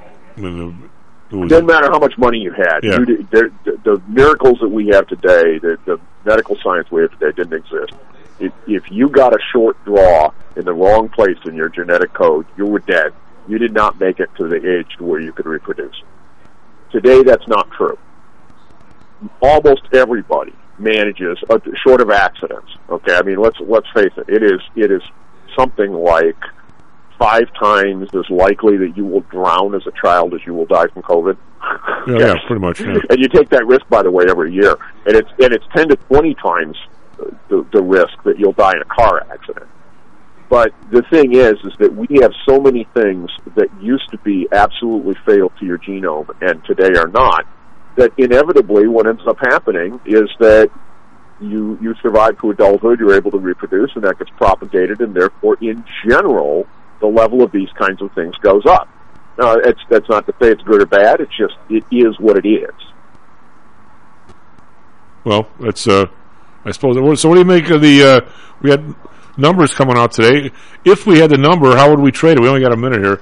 As a matter of fact, let's go to break, Carl, and then when we come back, we'll have the numbers right in front of us. You always beat me, but we'll get them when we come back. XP futures up 8, and NASDAQ futures up 41, so people are anticipating something decent here. We'll be right back. How much confidence do you have that your investments will make you wealthy? Do you truly know the odds? Welcome to Luckbox, the control freak's guide to life, money, and probability. Luckbox shows you how to factor in the likelihood of success before you commit to an investment or any other life decision. Your brain is smarter than your gut, and that's why you owe it to yourself to read Luckbox. We've made it easy because Luckbox is free for 1 year at luckboxmagazine.com/jocks. Each new issue dives deep into the current investing climate, separates the signal from the noise with timely, actionable trading ideas, and equips you with savvy investing tactics you don't already know, all while exploring how to live your best life through music, spirits, food, sports, travel, fitness, and a whole lot more. Luckbox is the essential magazine for proactive investors who are hell-bent on controlling their financial futures. It's for overachievers and alpha types who don't buy into Wall Street's investment gurus. It's for mavericks who believe in life, luxury, and the pursuit of happiness. It's for you. Smart investors don't bet on possibilities, they play the probabilities. Luckbox is $7.99 on newsstands, but you can subscribe for 10 free digital issues at luckboxmagazine.com/jocks. Don't rely on luck. Get Luckbox at luckboxmagazine.com/jocks.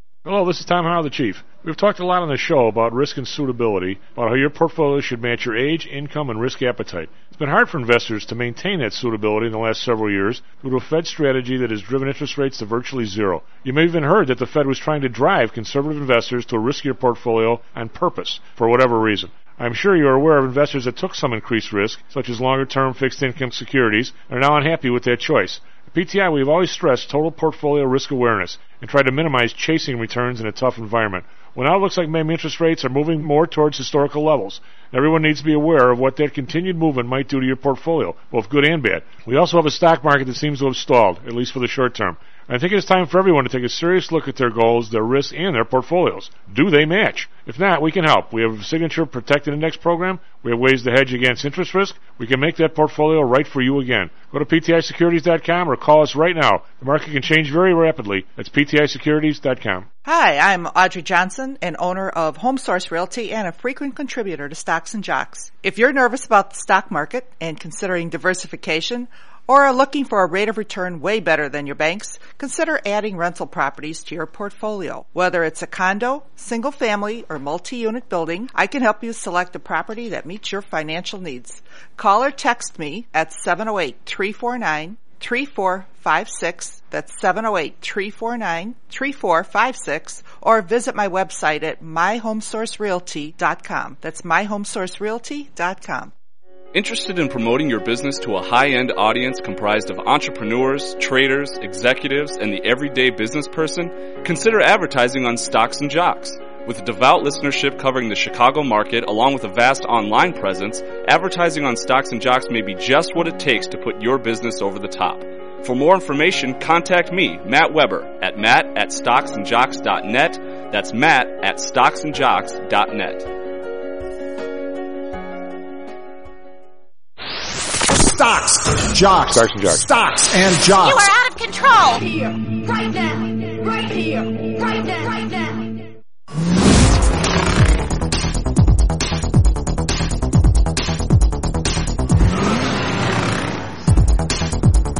Well, welcome back, Stocks and Jocks. I'm Tom Alley, Mr. Matt Weber on the board. Matty, we got an amazing conundrum here. I'm glad we have Carl. Job number came out at 210, which was supposed to be like, what, 5-something? Yeah, I saw 550. 550, yet I've got on the household survey, I have up 900,000, so Carl's going to have to explain that to us. But of course, we're back into this. If the number's not good, that means the Fed can pour more money in, so it's good for the market. So the S&Ps are up 17. NASDAQ futures up 95, Dow's up, well, I've got it at 58, but it's a lot more than that because that's a delayed feed on the Dow.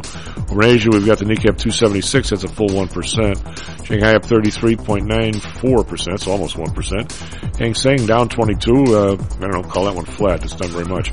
Over in Europe, we've got the DAX up 62.4%, FTSE up 30.4%, CAC up 28.4%. So 0.4, at least these guys are uniform, man, uniform.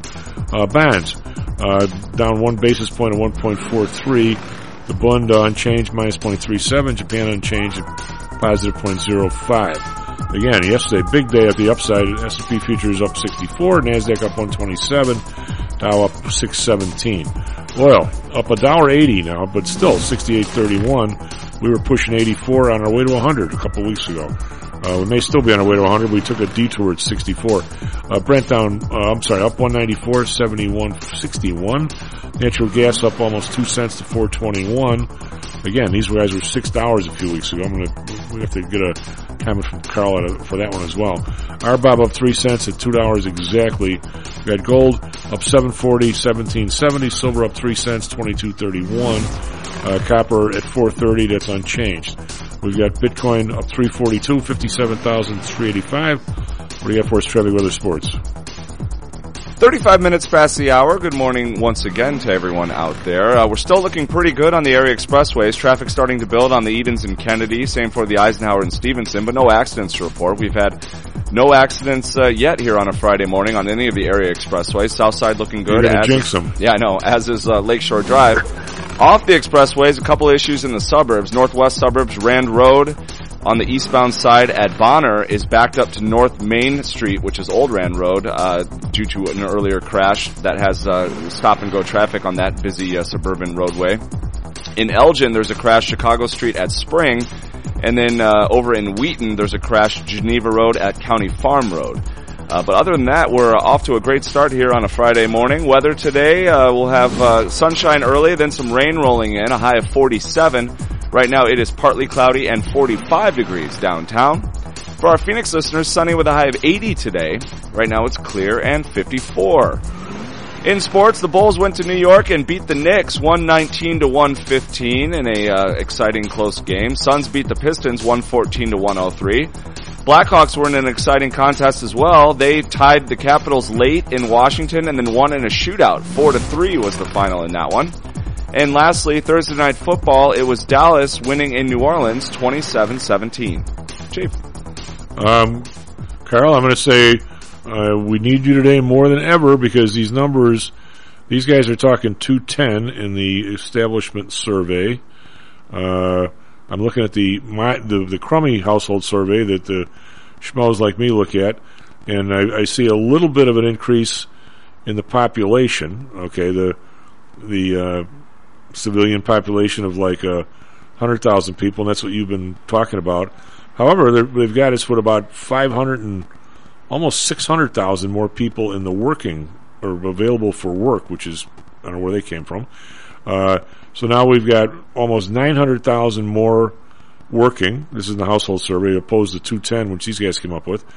So our ratios of people working are up. The unemployed people are down 600,000, and the amount of people we don't know what the hell they're doing are down almost 500,000. So if you look at this thing, it's the best report ever. And yet that now on TV, everybody's all disappointed.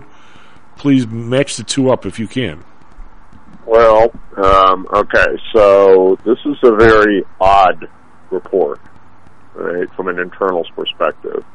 The 210 headline number is what's spiking the futures because it also, I mean, if you look at why, it's not hard to figure out. Look at the end. There's your answer, right? If the Fed's going to pour more money in. Yep.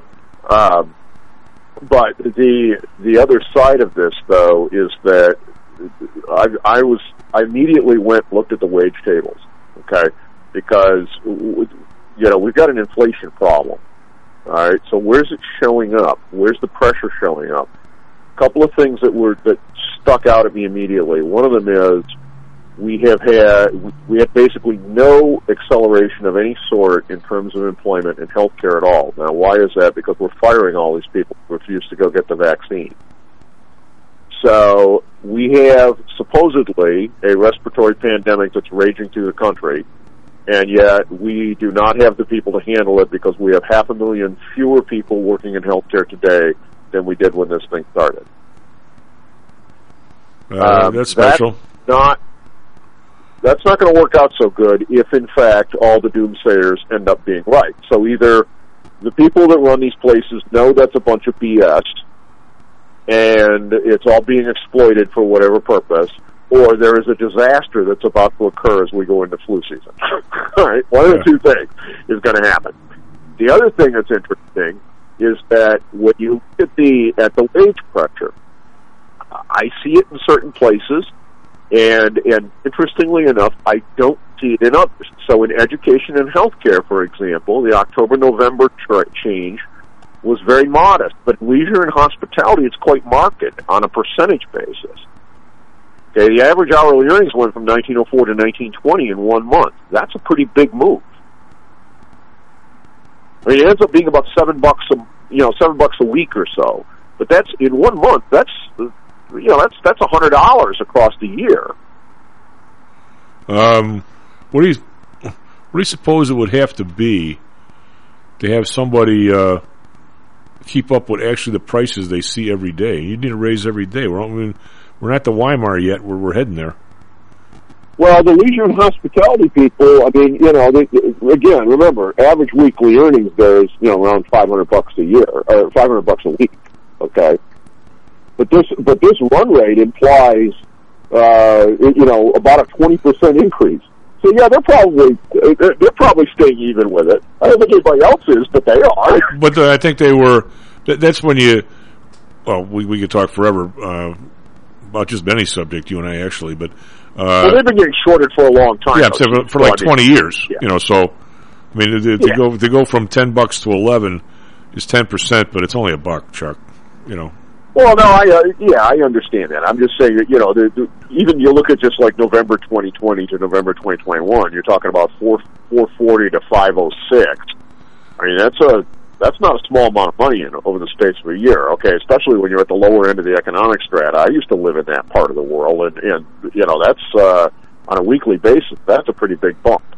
As you well know, my vision of all this was when I was the inflation guy at Pullman, and the only guy who didn't participate. Well, a lot of my friends didn't in the finance department, but they had a 5% cap on everybody else, even though the inflation was running. So my boss says to me, "By the way, you've grown a lot this year. You've taken on all these new responsibilities. Blah blah blah."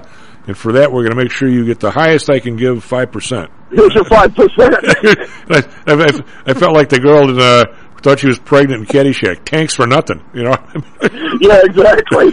Like 5, really? 5, But even then, I mean, I don't think I've ever saw in 1 year, used cars go up like 25% in a year. I mean, what if I needed a car and all of a sudden instead of having to pay $3,000, I had to pay $4,000. I mean, that's kind of a lot. Yeah. You're hosed. I have a friend of mine that I drink with once in a while, and he's had a run of bad luck in his family with younger people smashing cars, not necessarily through their own fault. The last one, they got rear-ended. I mean, I don't know how that's your problem.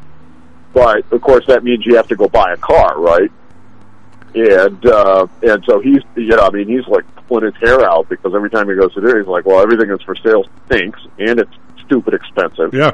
And so, this is, you get it in, you get it both holes, so to speak, on that. The other thing that's interesting in this report is that the trend that I have been noting for the last year has leveled off. It has not resolved itself, started to go the right direction.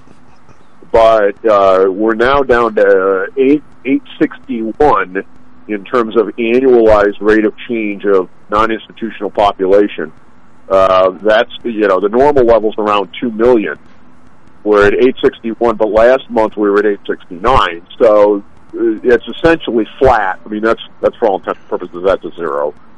So whatever it is that has been causing that to become a problem appears to not be going away, but at least it's stable here. Carl, that's interesting. I suppose that's good. You get me thinking here now about this hospital stuff. I happen to have a couple of friends, one lady who just got a new knee, and a buddy who's scheduled for a hip, actually two guys that are scheduled for a hip. And I think what's happened, Carl, I mean, as you know, I'm a big, I'd be a pain in the ass, boy, to people in Congress if I was there about antitrust. There are a couple of combinations here in Chicago of hospital groups yet again last year, right, which we don't need, but we do. We're getting them. Right. And everybody now, if you need a hip, you're 8 months out. These are people with real insurance. This isn't, oh man, if you're in Canada and you got their system, you got to wait 8 weeks for a new hip. Well, guess what? We're waiting for that here. I think they laid all these people off last year, combined a couple of places, and decided, you know what? If we can do 5 hips a day, we can charge God knows what for a hip. Why do we need to do more? I mean, why don't we just keep it like that? I mean, I don't think our scheduling here now is really any better than Canada. Well, I don't know, Canada or Britain or places that people vilify all the time. It's not like if you need a hip, you're getting one tomorrow. I mean, everything. Yeah, there's a real problem with the vertical integration, both vertically and horizontally when it comes to this stuff. And I've written about it, talked about it for a very, very long time. And if anything, the pandemic has accelerated that, even though you wouldn't think so. It had. And now you have the pressure points. I argued that Obamacare was not about getting people more access to health care. That, of course, is how it was sold to the public. But that's not what it was about. What it was about was that the health industry in this country, all the way from pharmaceutical hospitals to everybody else, had gotten to the point where it was sucking up enough of the economy and enough economic activity that people were pushing back by just walking away from it. And they take their chances, because we have EMTALA, so if you have a heart attack, somebody's going to take care of it. Try to take care of something. And people are just taking their shot at it. And interestingly enough, during those years, life expectancy continued to go up, and other than things like drug abuse and ODs, which of course, have a nasty habit of showing up in the data and killing you, that we actually were doing just fine from that standpoint. So that implies that we're not actually helping people with an awful lot of what we do. All right, it's not resulting in better health and better life for the people that are getting it, but it does result in an awful lot of money being spent. Right. Well, if I had, I don't know if you heard, Jeff was on earlier in the week, and I couldn't make it, but he had an evening with Rod Blagojevich, which he said, why don't you come with, I got a ticket. And I said, well, tonight I meet these other guys and whatever. It's my have a drink with the judge night. So, judges, and, anyway, so I plus it was later, I had to come back down, whatever it was, I didn't go. I probably should have, but anyway, he asked me, what questions would you ask, Rod Blagojevich? And I said, well, I'd have two right out of the gate. I'd say, when you talk about what's going on in Chicago with the crime and so forth, what exactly could a governor do if he wanted to? I mean, I don't want it to, but what if it got like 10 times worse? I mean, could you say to Lori Lightfoot, I don't really give a crap what you think, I'm bringing the National Guard and these people got to get protected? Or what is the legal piece of that? Because I'm sure Rod knows all that stuff. I mean, he's not a dummy. Right. And I also ask him about, the schools and the COVID, and what actually your powers are and aren't. And I'd have some specific questions about, being governor. But kind of where I was headed with this was, where exactly, and with the employment numbers the way they are, how can you figure out exactly, Carl, whether we're gaining or losing? This COVID, to me, every time something happens, it seems like it's another luck out for the people with money. I mean, you see but it's not a luck out. It's being engineered this way. That's the problem. Well, I was gonna say, but Obamacare was the same thing, Chief. I mean, they did this was supposedly to help everybody out. Well, you know what? My ability to go out and buy in the private market insurance coverage that actually covers the things that I can't afford to buy on my own. Well, all right, you get cancer, you blankety blank. My ability to do that, well, yeah, I can have it today, but it's 3 times as expensive as it was then. Well, let me ask you, if I'm trying to formulate this question in a way where you can possibly answer it, and without writing 4 novels or books, nonfiction books, we start out with an issue, and I honestly believe, whatever, knock me over the feather if you want, but I honestly believe that when Obama started all this stuff, as Hillary when she started, and it's not because they're Democrats or whatever, I think they tried to help some people and to make this better. And I think when he came up with the idea, or somebody did, of the exchanges where people could actually access stuff. I mean, I stood on an exchange floor for 20 years.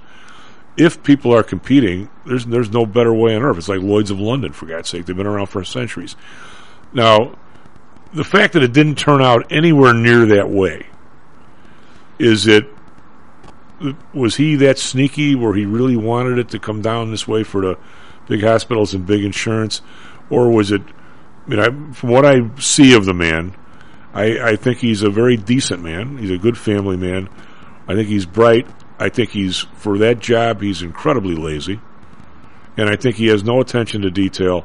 And I don't think he's willing to put people in place and say, ride herd on this. I mean, I would not have been smart enough to be president, but if I was, I wouldn't allow 250 or wherever it was combinations in insurance companies the same day I plan on having an exchange for insurance, because guess what? If there's only one market maker in a pit, there's not a market. I mean, either he didn't understand that, or he didn't care enough, or he didn't think it was going to happen, or once it did happen, the insurance company started giving people so much money that he didn't care. I mean, I don't know anywhere near enough about politics. Somewhere in there, some combination of there is the truth. I honestly don't believe that a man like him would spend 2 years talking about exchanges if he didn't think it was the way that would help people out to get to insurance companies, or whether or not all along he just let that as a green light for all you guys to go compete. I know there's not going to be one at the end of the day. I don't think he did that, but is it lack of attention to detail? Is it you can't get the right help? Or there's so many other things on your plate as president, you can't ride herd on it? I mean, I don't know the answer to there. Do you? No, I know exactly what happened because I've been tracking this stuff since I was running my internet company. And basically the bottom line is it is not insurance. And people have to stop calling it that. And until we stop allowing people to call it that, we're never going to solve this problem. It is prepaid medical access. That's what you're buying. It's not insurance. Well, initially, wasn't it supposed to be? That you would go to one of these exchanges? I don't care what somebody thinks it's supposed to be. I'm telling you what it is. I know, but I guess what I'm trying to find out is how did it go from this plan to this result? Because look. If you're a prepaid seller of a thing, I don't care if it's gasoline, healthcare, whatever, and by government regulation you can only make 10% because you're called an insurance company. All right, but you can pay yourself whatever you want. But your so-called profit can only be 10%. Right? There are only 2 ways to grow your company. Only 2. And one of them is to have more events that you have to fork up money out of, which makes your premiums go up. But the second is that you make these things that happen more expensive. Yeah, well, that's right. That's the only way you can grow your company. Well, I was just thinking, is there any word in the English language that could have as many different definitions and as many abuses as the word profit? Well, probably not. But all I'm pointing out, Chief, is that what we used to have. I've got a receipt laying around here that was sent to me that was, ironically, was from the same year I was born, for an actual live birth from the hospital. Okay. inflated to today's money, it's about $1,000. And by the way, that's soup to nuts. That's everything. That's not just the mother. That's also all the care for the infant and everything else. And it's itemized. What does it cost now? About $8,000 minimum. What is one of Audrey's friends was telling me? Just as a quick check, has the actual process of giving birth changed in the last 40 years? We have a bill here from a guy, a listener, who his mom was 6 days in Little Company of Mary, hospital on the south side here, and I think the bill didn't include the doctor, but include the anesthesia and everything, the delivery room. What was the bill, Matty? $270? Yeah, 60 days, 6 days. One of Audrey's friends told me last week that she has some diabetes issues, but she ended up with open heart surgery and had her in intensive care. I don't know what the insurance company ended up paying. Could the list price on an intensive pulmonary intensive care day, could it be $100,000? Oh yeah. Well, you get the nurse takes care of two people. What she give her $100,000 a day, which she's not making. Right, so there's $500. The rent on the room with the machinery, give yourself $3,000. Where's the other 96? In someone's pocket. What is the overhead rate on these places? Well, 100? Let me just give you. I mean, this has got a set of political overtones that will set everybody off, but it is what it is. Okay, we had just had these arguments with Roe v. Wade in the Supreme Court. If you need an abortion, whether you consider it elective or whether it's medically required, whatever, there are two options. One is you go if you're early enough in pregnancy. One is you go have a procedure, and the second one is you take two drugs. The drugs are almost exactly the same price as the procedure. The drugs can be made for about $2. But why do they cost the same as the procedure? Because somebody is able to get away with doing that, and in a market economy, that couldn't happen. The pills would cost $10. Well, I'm sure there's a patent and the guy would still make 400% profit. There's a patent on them, I imagine. Well, okay, so you know what? But there's not a patent on them. How long has RE486 existed? Far more than the amount of time that patents protect things if you don't game them. Well, you game them. You constantly game them. Okay, well, guess what? Why do we have these problems with medical care costs and all of this stuff going on? Well, I think you just answered the question. Well, I mean, I was about to say earlier that if I was Obama, which I'm not, but was never president and don't have a foundation, so the thought of trying to do something in insurance and the healthcare without coming to grips with the patent laws as they affect medicine. I mean, you don't come up with a drug, get it 17 years, and decide on insurance and with the government paying for it. Oh man, I think I should charge like $100,000 a treatment. Well, what does it cost you to make? $5, but 100's a good number. It's a great number. I mean, how could there be no discipline whatsoever on how much you can charge on a medical patent when other people are paying for it? The thing is this: what the normal discipline is that there are alternatives, and maybe they work better, maybe they work worse, but there's alternatives, there's choices. Okay, and the market sorts this stuff out right up until you allow someone to turn around and force somebody else to pay the bill. Look, would I love to drink the Hennessy's Paradise every night whenever I want a glass of cognac? Sure, except I don't like what a bottle costs. Right. But if I can make you buy the bottle, Chief. Well, I'm not asking you. Well, I'm trying not to ask any personal questions, but so was Viagra ever paid for by insurance? I don't know if it was, but now that it's essentially, and by the way, you do know that it was a blood pressure medication originally, right? I didn't know that. I know the blood pressure, the stuff for your hair was a blood pressure one. The one for no, it's as it turns out, nitric oxide is a vasodilator, which lowers your blood pressure. Guess what else it does? Well, it helps, and it helps NFL quarterbacks on Sunday, from what I hear.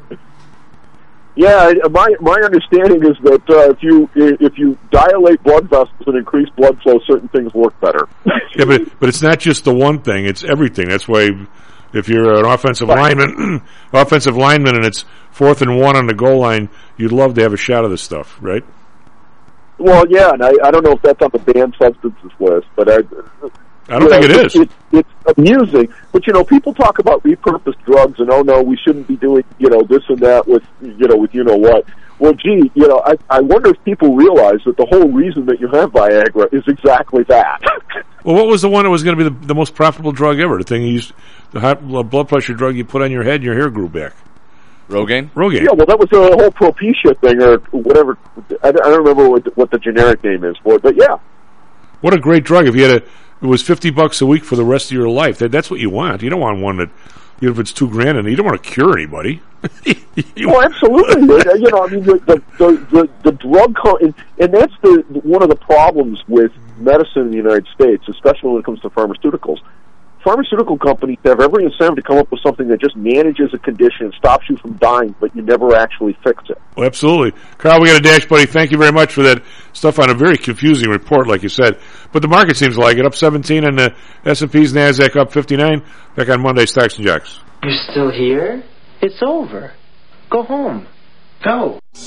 Stocks and Jocks is brought to you by PTI Securities and Futures. Go to PTIsecurities.com. PTI ProDirect. Trade for as low as a penny per share and $1 per option contract. Learn more at PTIProDirect.com. Nadex. Offering an intuitive way to trade the financial markets. Visit Nadex.com. HomeSource Realty. Call Audrey Johnson at 708-349-3456.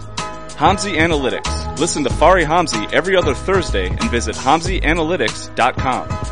ChiroMed. Back or neck pain? Schedule a complimentary consultation by calling 708-403-2727. DAX Research. Tune in for David Andelman's technical analysis on Mondays and Thursdays and call 1-800-821-4968.